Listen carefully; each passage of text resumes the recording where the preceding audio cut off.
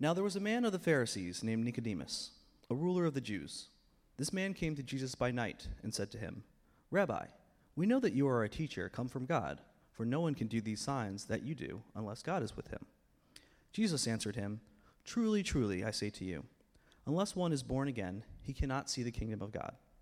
Nicodemus said to him, "How could a man be born when he is old? Can he enter a second time into his mother's womb and be born?" Jesus answered, "Truly, truly, I say to you, unless one is born of water and the Spirit, he cannot enter the kingdom of God. That which is born of the flesh is flesh, and that which is born of the Spirit is spirit. Do not marvel that I said to you, you must be born again. The wind blows where it wishes, and you hear its sound, but you do not know where it comes from or where it goes. So it is with everyone who is born of the Spirit." Nicodemus said to him, "How can these things be?" Jesus answered him, "Are you the teacher of Israel, and yet you do not understand these things? Truly, truly, I say to you, we speak of what we know and bear witness to what we have seen, but you do not receive our testimony. If I have told you earthly things, and you do not believe, how can you believe if I tell you heavenly things? No one has ascended into heaven except he who descended from heaven, the Son of Man. And as Moses lifted up the serpent in the wilderness, so must the Son of Man be lifted up, that whoever believes in him may have eternal life. For God so loved the world that he gave his only Son, that whoever believes in him should not perish but have eternal life. For God did not send his Son into the world to condemn the world, but in order that the world might be saved through him. Whoever believes in him is not condemned, but whoever does not believe is condemned already, because he has not believed in the name of the only Son of God. And this is the judgment. The light has come into the world, and people loved the darkness rather than the light, because their works were evil.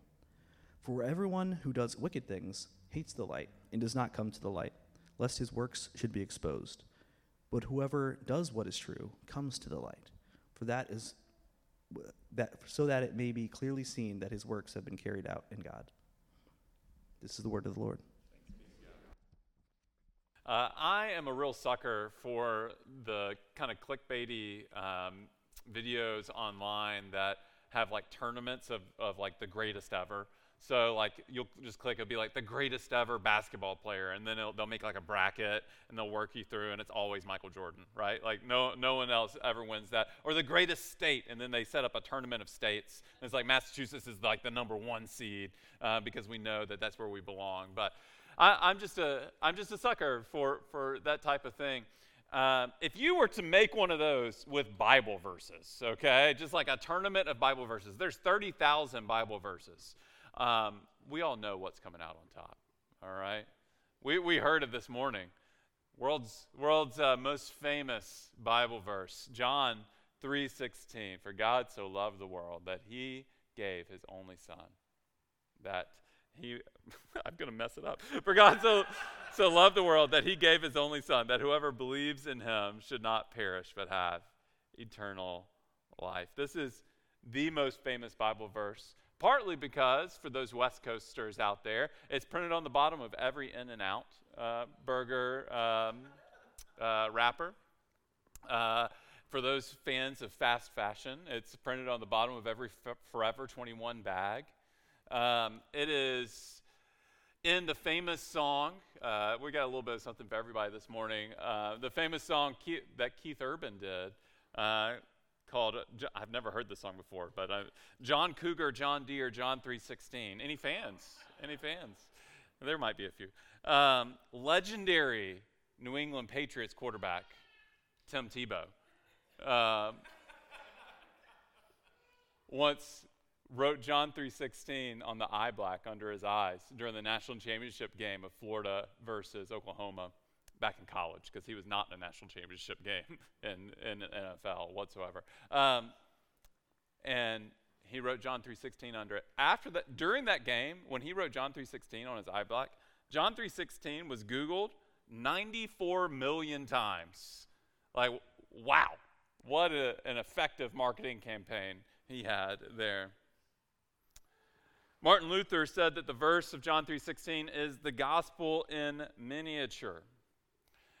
And though this verse is great, there's one Bible rule that I have that I've heard and that we teach, and it's never read a verse by itself, because the Bible wasn't meant to be read as just verses. The Bible is not a collection of parables. Sure, there are some parables in it. There is one book in the Bible that is a collection of parables, of Proverbs, and that is Proverbs. It's just, a collection of Proverbs. But that in general, the Bible is not a collection of Proverbs. In general, the Bible is a story that tells and communicates who God is and what he has come to do. And so when we come to John 3:16, we need to understand what the author is trying to communicate here, and we need to understand the context of what is happening. And so what's happening at John 3:16 is you have a well-known religious leader named Nicodemus, and he's coming to Jesus, we think in good faith, not trying to trap Jesus, and he's just trying to say, hey, Jesus, what are you all about? And in that context, Jesus says a lot of things that confuse Nicodemus. And so we're going to dive into those things today. And the basic message of what Jesus is all about, according to this conversation, is that anyone, regardless of background, can be made right with God and have eternal life. Anyone, regardless of background, can be made right with God and have eternal life. But they must be born again. Now, I feel like we need a marketing campaign for this term, born again, okay? Because that is not one that is generally thought of positively in our culture today. If I'm being introduced to one of my neighbors, and say one of my other neighbors is introducing me, and they introduce me and they say, hi, this is Fletcher. He's my born again friend. I don't know how to feel about that. I'm like, why'd you make it weird, though? Why'd you say the weird thing? A lot of times when we hear this born again language, we think of kind of religious zealots, or oftentimes the term born again, and in fact, Barna, the Christian surveying group, has actually done this. They've equated born again with the word evangelical. And our community today has equated the word evangelical with the word hypocrite. And so when we hear born again, oftentimes it's like I am a born again Christian. I will own that. But at the same time, it makes me squirm a little bit, the verbiage there, because it's like I know that what I mean when I say that isn't what other people understand when they hear it. And so we kind of need to look at this born again language and try to take it in outside of our cultural baggage that comes along with it and hear it the way that Nicodemus heard it. Because when Nicodemus heard it, he was like, what are you talking about? And so if we take away all the cultural baggage that goes with being born again, and let's just consider what Jesus means when he says that one must be born again. I have 4 points for us today, and here are the 4 points. Who needs to be born again? How can someone be born again? What are the results of this new birth, and why does God do all this? First, who needs to be born again? Let's dive into the passage. Verse 1. Look with me. There was a man of the Pharisees named Nicodemus, a ruler of the Jews. Now, Nicodemus is a Pharisee. Pharisees get a bit of a bad rap in the Bible, deservingly so. They can be quite judgmental. They are the ones that push forward the crucifixion of Jesus. They are the religious zealots. But in general, they're very well-respected people. And in fact, Nicodemus is referred to in verse 10 as a teacher of Israel. So not only is Nicodemus a Pharisee, he's a member of the ruling council of the Jews, the Sanhedrin. He's like a city councilor. He's like a guy, and he's a well-known teacher. So I don't know who to compare him to, but you can probably think of some people in your community that you can compare him to. He's someone that's well-known and well-respected in the community. And Jesus refers, and then Jesus continues here. Verse 2, we see what Nicodemus says. The man came to Jesus by night and said to him, Rabbi, we know that you are a teacher come from God, for no one can do these signs that you do unless God is with them. All right, so a few things here. One, if you grew up in church, you've probably heard this passage taught on before. So I just am going to debunk a few things as we go. First of all, we can't make too much of the fact that Nicodemus came to Jesus at night. I remember very clearly in youth group having a lesson, and the title of the lesson was Nick at Night, which I just thought was so cool. So cool. The next week was I Love Lucy. I don't know what that one was about, but this was Nick at Night. And we made a big deal about the fact that Nicodemus must be coming to Jesus in secret, like no one wants to see him. But the passage doesn't say that, and so we would be better off not making a big deal about that. It could be true. Maybe Nicodemus is trying to hide his coming and investigating Jesus from the rest of his religious leader friends. Maybe he's just coming to Jesus at night, though. And another thing that we can think about with this symbolism of night is that John oftentimes talks about Jesus being the light of the world. This light theme is a huge theme throughout the book of John. And so maybe it's somewhat symbolic of the fact that Nicodemus is still in darkness. Anyways, we can't make too much about this, but Nicodemus seems to be coming to Jesus, not trying to trap him. He genuinely seems to want to understand who Jesus is. Maybe you can resonate with that. Maybe you come here today and you're like, I don't know about this Jesus character, but I'm here to investigate. And I'm doing it in good faith. I'm not coming looking for something to hate on. I'm really just coming to investigate who this Jesus character is. And if so, you're in good company, because that's what Nicodemus is doing. But Jesus, in classic form, he just says things to confuse them, basically. Verse 3, Jesus answered him, "Truly, truly, I say to you, unless one is born again, he cannot see the kingdom of God." Well, Jesus, how does that relate to what Nicodemus just said whatsoever? It really doesn't. It's just Jesus knows, though, what Nicodemus is coming for. Nicodemus is coming to say, hey, what are you all about, Jesus? And Jesus just cuts straight to the point. And he says, I'm all about this. If you want to see the kingdom of God, you must be born again. The Greek word here for again is the word anothen. And that word, it can be used to mean again, but it could just as easily be translated to mean from above. It means both things. And in fact, later on in chapter 3, we see the Bible translators translate it as from above. And so Jesus could be saying born again. He could be saying born from above. Regardless, the meaning is basically the same thing. And it practically, it means the same thing to us. I just find it interesting that Jesus could be having this from above language here. Nicodemus certainly heard it and thought that he means born again, like born a second time.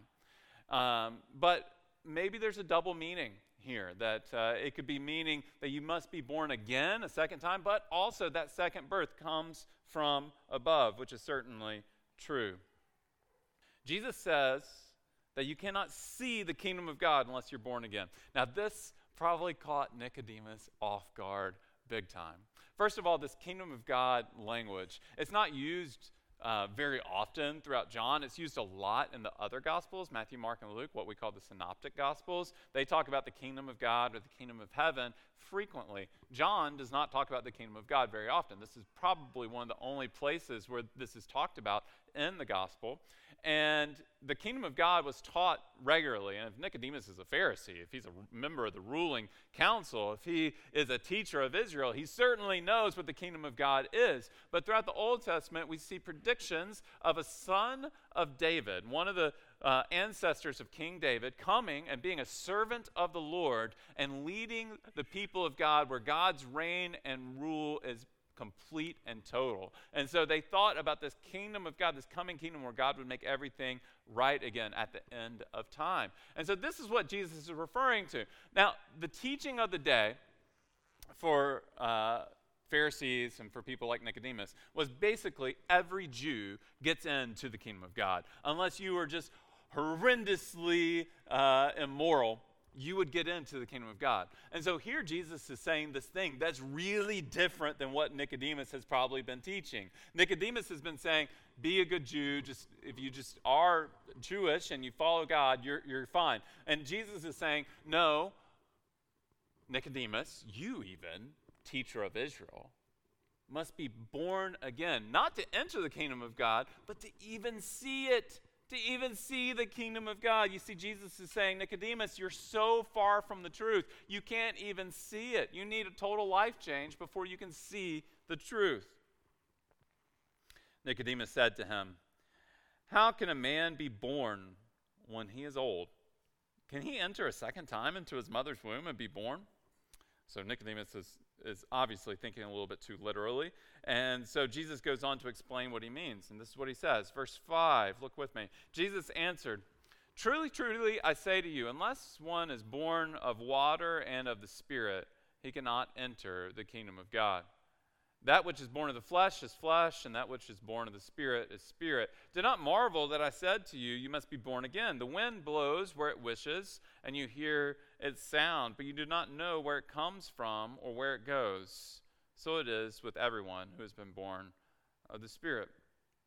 All right, so there's a lot there, okay? I'm just going to break down a couple things here. First of all, Jesus is saying that if you want to be born again, you have to be born of water and the Spirit. Now, there's been endless debate about what this is talking about. And one of the commentaries I was looking at, there were at least 7 different theories of what Jesus was talking about when he says that you must be born of the water and Spirit. Many churches certainly have interpreted this to mean that you must be baptized, that you must be saved, born of the Spirit, and you must be baptized. And while I'm not against baptism, big fan, good. I don't think that's what this is talking about. I think that Jesus, because he does this thing all the time where he just makes his Old Testament references, assuming that we'll all get it. And here he probably can assume correctly because it's Nicodemus, the teacher of Israel, who he's talking to. And so he's making this Old Testament reference, in my opinion, to Ezekiel chapter 36, where it talks about the Spirit coming, that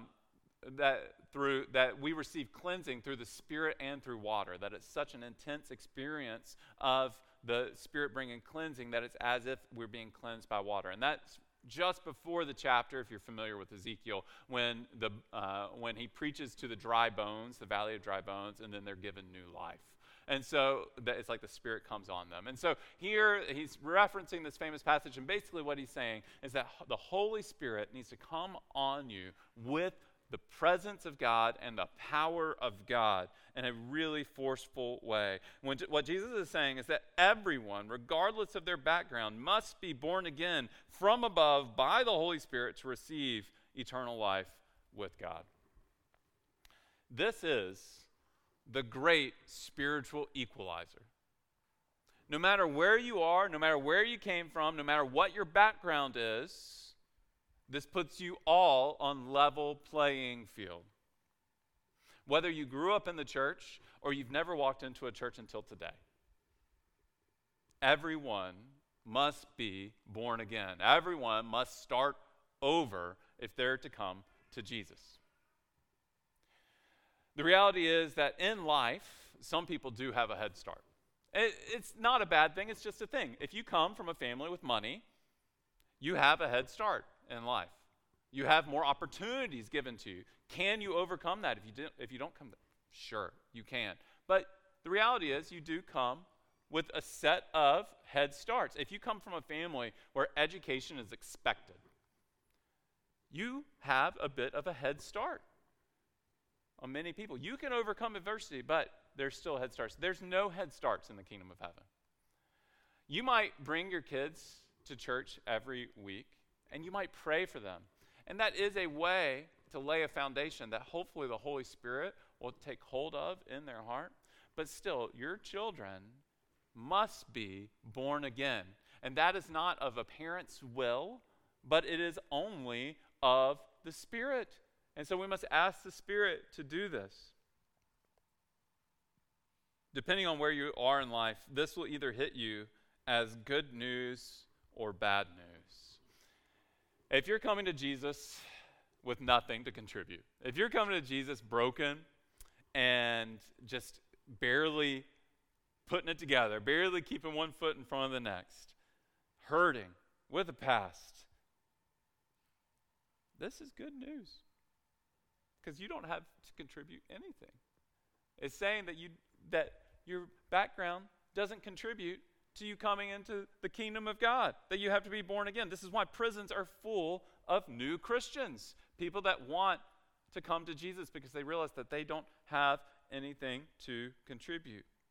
And once you realize you don't have anything to contribute, it's a lot easier to come to Jesus. Now, if you're someone that has their life more or less put together, who has a good job, who has friends, the message of Jesus is more difficult, because you think that you have something to contribute, and it's difficult to get past that fact that you don't have anything to contribute. This is why planting a church in a place like Somerville is really hard, because our neighbors, by and large, have money and they have friends. By and large, of course, there's exceptions, but by and large, it's difficult to convince someone who already has money and friends that they need God. It's difficult, but they do.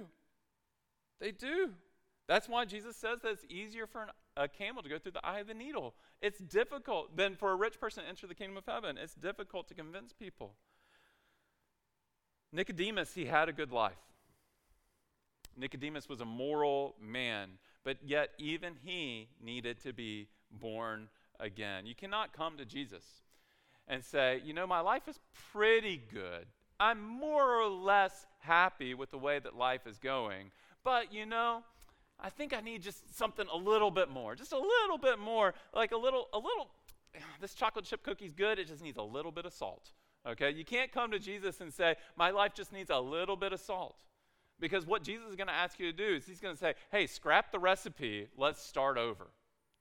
That's what Jesus does when he comes into our lives. He says, hey, everything that you have to contribute, that is considered as rubbish now. Philippians chapter 3. That's trash. Let's wipe the counter. Let's start over. New birth. And I'm going to start over in you. And it's going to be better than anything that you could make by yourself. That you have to be remade by the gospel. Some of us think, I can't come to Jesus. I need to get my life put together a little bit. I need to, I feel really embarrassed walking into the church because I don't have it put together. If they just knew, they would know that I'm an imposter. This is the home of imposters, okay? None of us have it put together. And those of us who are better at faking it need to come to the reality that all we have is Jesus, and that's all we need. Amen? Jesus tells us that we cannot get our lives put together by ourselves, that we need him. This is the place where you belong. So who needs to be born again? Everyone. Number 2, how can someone be born again? Nicodemus said to Jesus, how can these things be? And he asked the question that we're all thinking, how? How can these things be? So Jesus explains how someone might be born again. And he does it using this deep cut from the Old Testament. The author of John is persistently, continually reminding us and trying to show us that the Jesus that we are reading about is the fulfillment of every Old Testament prophecy and longing. So far, we're in the 3rd chapter here. So far, the author has said, Jesus, he is the very word of God. Jesus, he is the true temple. Jesus, he's the one that's bringing the wine at the wedding feast of the Lamb. Every reference, over and over, Lamb of God, King of Israel. We're not even 4 chapters in yet. And here we see another one. And this one is a bit of a deep cut, okay? You have to be a little more well-versed in your Old Testament reading to get this one. Verse 13, Jesus says, no one has ascended into heaven except he who descended from heaven, the Son of Man. And as Moses lifted up the serpent in the wilderness, so must the Son of Man be lifted up, that whoever believes in him may have eternal life. Like I said, deep cut. This isn't even in the top 10 of most well-known stories about Moses, okay? So what Moses did in this situation, it's great analogy of what's happening. The people of Israel have come out of Egypt. They're out of slavery, and they're wandering around in the desert. And the people of Israel, they complain. And they're saying, why did you ever bring us out of Egypt, Moses? This is like what they do for like 40 years, okay? This is a continual thing throughout the entire book of Numbers. It's referencing this chapter in Numbers. And so they're complaining to Moses about being brought out of slavery, basically. And they're saying, why did you do this? And they're complaining, but their complaining wasn't really against Moses. Their complaining was against God. And so the passage says that God sent fiery serpents into their midst, because the only thing worse than a serpent is a fiery serpent. Fiery serpents come into their midst, and they start biting them, and they're poisonous, and it's killing people. And they realize that they've sinned, and then they go back to Moses, and they beg and pray to send away the snakes. And what God tells Moses to do is just strange. What Moses is to do is to make a pole out of bronze, and to make a snake out of bronze, and to put the snake on the pole, and to hold the pole up, and when you're bit by the snake, all you have to do is look at the pole with the snake on it. Now, that's a weird way to heal people. Somehow, though, if you think about it, though, we've all seen this, because to this day, our symbol of modern medicine is a pole with a snake on it. That's what it's talking about. God doesn't tell them to do anything. He doesn't say, hey, promise you'll never complain again, then look at the snake and you'll be healed.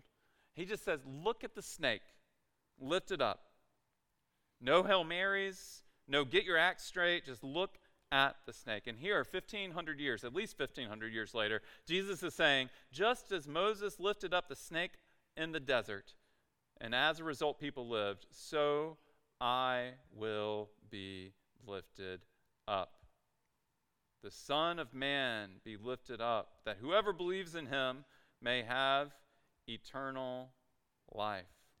This is how we receive the new birth. It's not by going on a week-long spiritual meditation retreat and coming back saying, oh, I'm a new person. It's simply by looking to the man on the cross, the one who took on our death as he hung on the cross. As the snake is in the wilderness, Jesus is for us. He became death. He took on our sin and became death. And through his death, we have life. And this is how we are born again. Just by looking to him, all you have to do is look to Jesus. But to look to Jesus means that you have to stop looking to yourself and your own morality. You have to just look to Christ and what he has done for you. It's enough. So that's how. Next, what are the results of this new birth? When you're born again, what does it mean? Does it mean you quit your job and you go hand out religious paraphernalia at the T-stop next week? Well, maybe, but for most of us, no. When you're born again, you primarily get two changes in life. There's a lot of different things I could talk about here, but primarily I want to just talk about two things. First, the result of being born again is you get new spiritual desires. Your desires change. All of a sudden, you want to spend time with Jesus. You want to spend time with God, worshiping God, reading his word. You have a hunger for the word. You have a desire for worship. And you get these desires in your motivational core that are changed. You find that the things that you enjoy doing, you might still enjoy doing them, but for totally different reasons. Previously, you worked your job so that you could prove to everyone around you that you were successful, that you were good enough to make it, or to feel powerful. But now you work because it brings glory to the Lord. Previously, you would look at other people as objects to satisfy your own desires. Maybe this is through sexual satisfaction or through competition in the workplace, thinking, I will dominate over this person. But now, you see all people as image bearers of God, and you want to lay down your life for them as Jesus laid down his life for you. You see, it changes the way that you perceive everything, this motivational core. Previously, you spent your money primarily on the things that would make you happy. And sometimes that meant you give a little bit of money away, but you would give away money because ultimately it made you happy, made you feel like a better person. And so what the gospel does is it changes the motivational core of why you do things. And now you see that all of your things belong to God and that you are called to be a steward of those things for his glory. You want to invest your things and your money into the things that God cares about. So the first thing that being born again does is it changes your desires. It gives you a spiritual desire. The second thing that being born again does is it gives you a heart of continual repentance. To be born again doesn't mean that you're never going to sin again. As we see with the people of Israel wandering around in the desert, this isn't the last time that they complain, okay? It doesn't mean that you never sin again, but it means that you live with a heart of continual repentance. Many of you have been listening to this sermon. Okay, so this is like classic text, right? Classic born again. If you've been a Christian for a while, or if you've been in church for a while, you might be listening to the sermon and just saying like, okay, so far, I'm glad we're doing this, because I'm sure some people need to hear this, but it just isn't applicable to me. I've been born again for a long time. And so you're just wondering, how do I apply this? And look, this is it right here, okay? It is so easy to slip back into this works-based mentality. And here's how you know you've slipped back into a works-based mentality. It's when you've messed up and you realize you've messed up, okay? When you make a mistake, you offend someone, you say something really selfish, or whatever it might be, you've messed up. What do you do? Where does your mind go? Well, for most of us, it's like, hey, I don't like that. I don't like that I sinned. And that's a good thing, okay? Again, don't like sin. All right, good. But what do you do with that? Well, most of us make a commitment. I'm never going to sin again.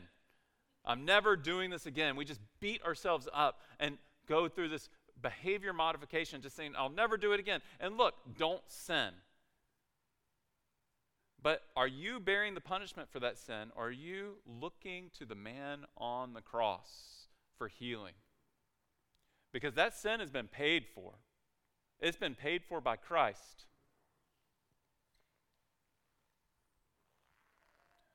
Do you look at the one who paid for your sin and allow yourself to be filled with awe and wonder that God would do this sort of thing, that he sent his own son to bear the penalty for the sin, for your sin, for my sin, for the ways that we mess up? It's not that you just look once to Christ. It's that it's a perpetual looking to him. Yes, repent of your sin, but continue to look towards Christ. I've heard it said, this is a very old saying, for every one look that you take at your own heart, take 10 looks at Christ. And so, friends, if you feel just beaten up with the effects of sin today, I encourage you to look towards Christ. Last point. Why does God do all this?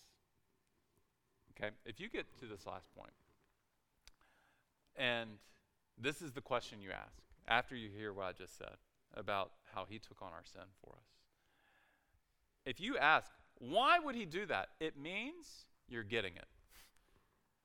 Because it's not by our religious behavior, it's something he's already done. So it means you're getting it. Why would God ever do this? You're finally asking the right question. Why would he love a screw-up like me? Why would he do this?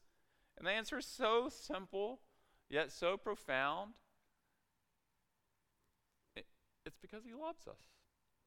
And that's all there is to it. That God loves you. John 3:16. For God so loved the world.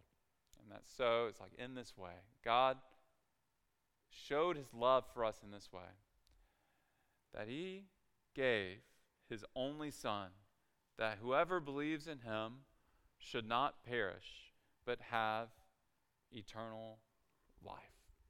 God has enjoyed perfect relationship with his son throughout eternity past. They've always dwelled in perfect harmony, but yet he was willing to send his son, and the son was willing to give his life so that when we believe in him, as we look to the man on the cross, we're united with Christ and we're invited to share in eternal joy in the relationship among the three members of the Godhead, among the Trinity. We're invited into the joy that it is in having sacrificial love throughout eternity past into eternity future. He wants to share his existence with us. He wants to bring us into his loving, self-giving, all-satisfying existence. Now, friends, if you look to Christ, that new birth, it doesn't start when you get into heaven, but rather the new birth starts when you trust in Christ. That's when the kingdom of God is beginning in your heart. The reign and rule of God begins the moment you trust in Christ. So eternal life starts today. A lot of times we think about it being at death, but it's today. You get to enjoy the presence of God in part the moment you trust in Christ. And we long for the presence of God in full, and we wait until we get to experience it. But as Christians, we just want to experience more of that presence, as it is a taste of heaven. We just want to be near to God. And so if you've never done that before, today is the day. Today is the day to say, I thought I was a Christian, but nope, I wasn't. I was just trusting in myself. I can't tell you how many times I've heard someone say, I grew up in church, but they didn't preach the gospel. And so, but now, one day in college, I heard the gospel, finally, someone told me. And everything I gave my life to the Lord. And friends, the reality is that story is so common. One, there are a lot of churches that don't teach the gospel. But two, I bet a lot of those churches that people grew up in where they didn't ever hear the gospel taught the gospel. But they didn't have ears to hear. You can't even see the kingdom of God unless you've been born again. And so maybe today, for the first time, you're like, wait a second. It really means that I don't do anything and that Jesus has done it all. That's what it really means. That he's done it and that he leads us to repentance after we look to him on the cross. That is the gospel. Over and over again, it is good news. And maybe that is you today. I'd love to pray with you. I'd love to lead you to trust in Christ today. One of the ways that we enjoy this presence of God in part, and one of the ways that we're reminded of it, is through a communion meal. And Jesus said, on the night that he was betrayed, he took a loaf of bread and he tore it, and he said, "This is my body broken for you. Do this in remembrance of me." And then he took the cup and he said, "This is my blood shed for you. Do this in remembrance of me." And each week when we take a communion meal, it's just a little taste. We're reminded in a physical kind of way that Jesus' body was crushed for us and that his blood was shed for us. And we're being reminded of this good news of the gospel. With that being said, I want to invite you to stand and let us pray. Father, we pray that the truth of the new birth would be real to us this morning, that you would remind us of our birth from above, that you would restore to us the joy of your salvation, that we would be like newborn babes, like the first time that we got it. God, may we understand the gospel in that kind of power, with that kind of spirit. And Father, we pray that as we take this communion meal, that you would prepare our hearts for the kingdom of God, that we would be living for you completely, and that we would trust in what you've done for us. In Christ's name we pray. Amen.